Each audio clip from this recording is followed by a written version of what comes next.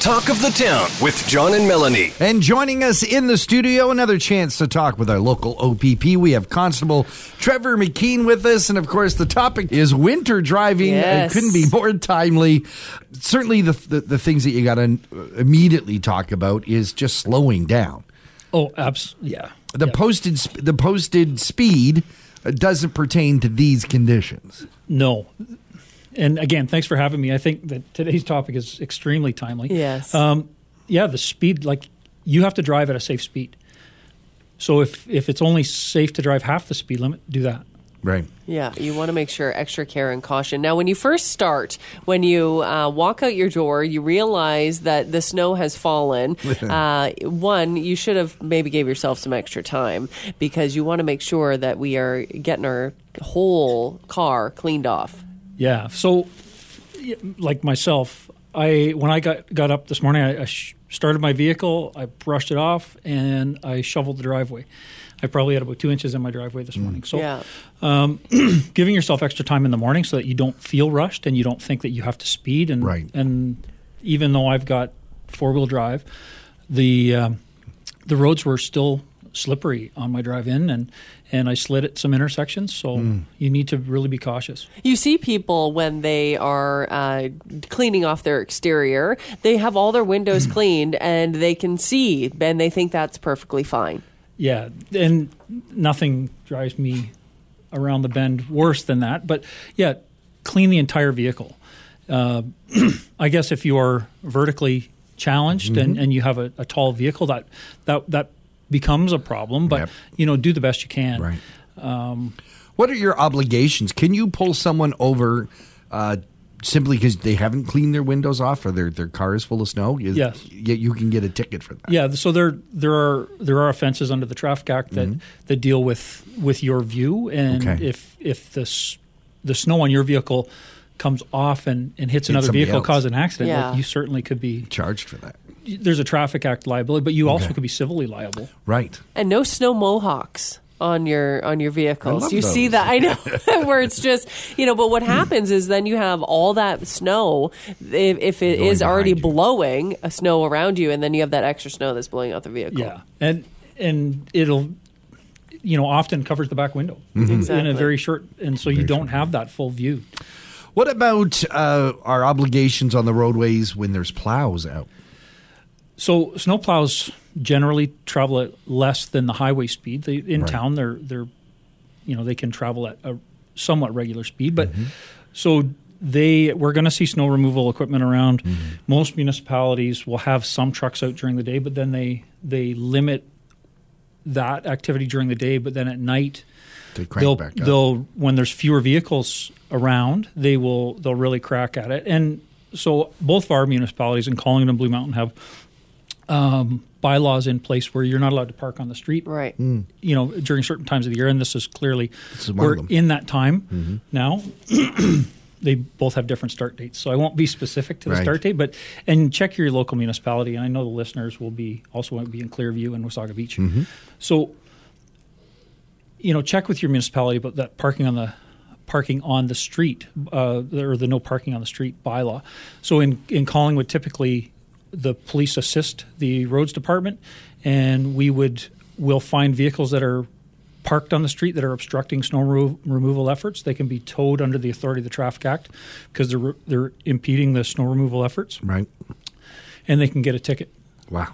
And all of that expense goes to the car owner. Yes.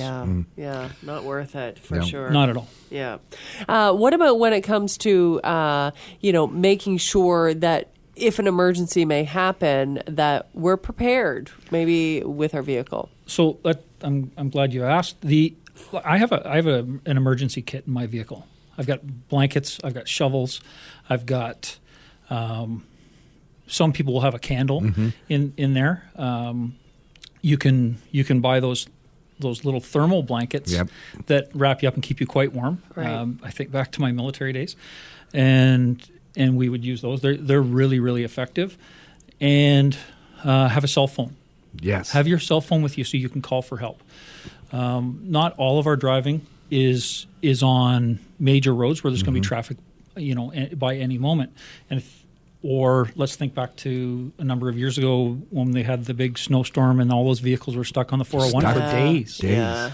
And it took the police, so that was down near London. They came and took our snowmobiles from Collingwood so that they could get people out of their vehicles. And somewhere safe. And get them somewhere safe. Yeah. Wow. That also reminds you could, in these times, you could be stopped on the side of the road or in a traffic jam just as the weather conditions apply to keep your gas tank full. Yeah, keep your gas tank full. So like those folks on the 401. Pardon me. It took hours to get help to some of them, like many hours. And so if you run out of gas, you run the risk of now you could go into hypothermia, and then it could cause life-threatening conditions. Yeah, you don't want to wait until the last minute to be filling up in the wintertime. It's almost like keep the half mark. Like, don't go past the half mark. Fill up prior to that. Fill it up and keep it full. And then maybe the hit to the wall, it won't seem as bad. Check your battery. I was just checking some information, and it says that at 0 Celsius, a fully charged battery loses 35% of its power. So if your battery's getting old, I just replaced mine 2 summers ago because it stopped working. I had to boost it a couple of times. So new battery. Make sure that your engine oil is changed and you're properly maintaining your vehicle. Snow tires. It's incredible how many people still don't have snow tires. Yeah, assume that the all seasons are going to get them through. Yeah, because they have 4-wheel drive. I have a 4-wheel drive truck, and I still have snow tires. Oh, it's amazing the difference of snow tires. Yeah. I learned because I used to be like an all season guy. Yep. And I was in Ottawa at the time, and I was slip sliding away, as the song goes, and my wife. Directed me into the Canadian Tire. We got snow tires that day. And what a difference it made. What a difference. On the same day, the same roads, and I was sold from that moment on. Also important in these, snow squall type days to engage your full set of headlights. Yes.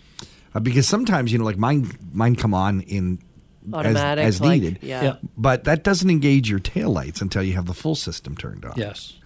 Yeah, that's quite good because people need to see you from behind, and sometimes if people have LED taillights, they don't clear themselves. So like a regular bulb creates enough heat to keep the. Oh wow! Yeah. Yes. Good point. When I was working on the road and at night or whatever, and you'd be driving behind it, and the entire back of the vehicle was covered in snow because they had LEDs. Yeah. Wow. Because there isn't enough heat generated from them to keep the lenses clear. Interesting. One final question. If you are in a spot where visibility is so bad you can't see where you're going, what do you do? Because, you're frightened to just stop. You can't just stop in the middle of the road. Right. Yeah. But at the same time, you don't know where you're driving to. What's the answer to that? Well, and it's difficult to give an answer to that because every it's situation a a personal choice. Myself, I would drive as cautiously as I could to the next side road or till you see parking something. lot till you can safely pull to the shoulder of the road and leave your hazards on. Right. Yeah.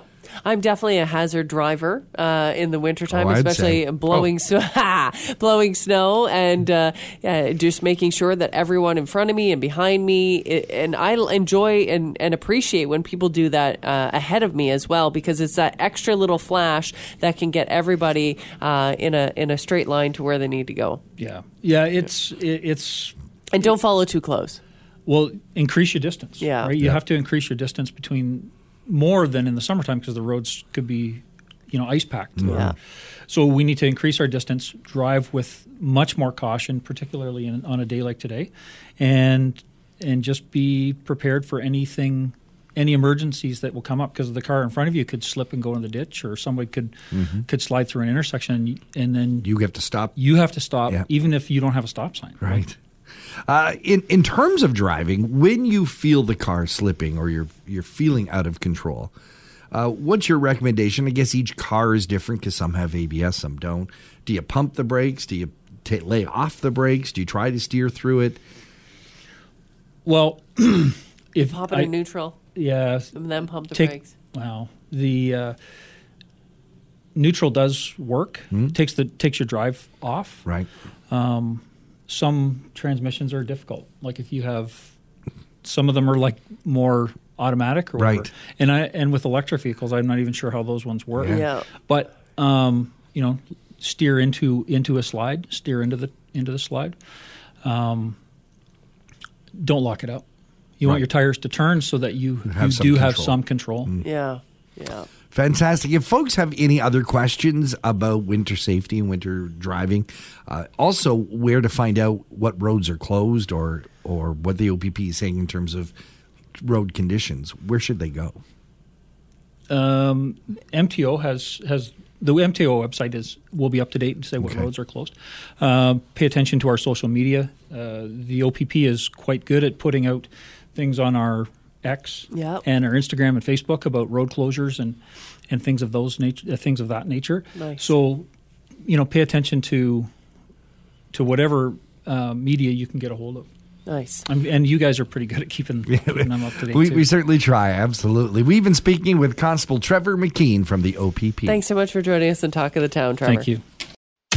John Eaton and Melanie Kay's host, Talk of the Town, weekday mornings on 95.1 The Peak.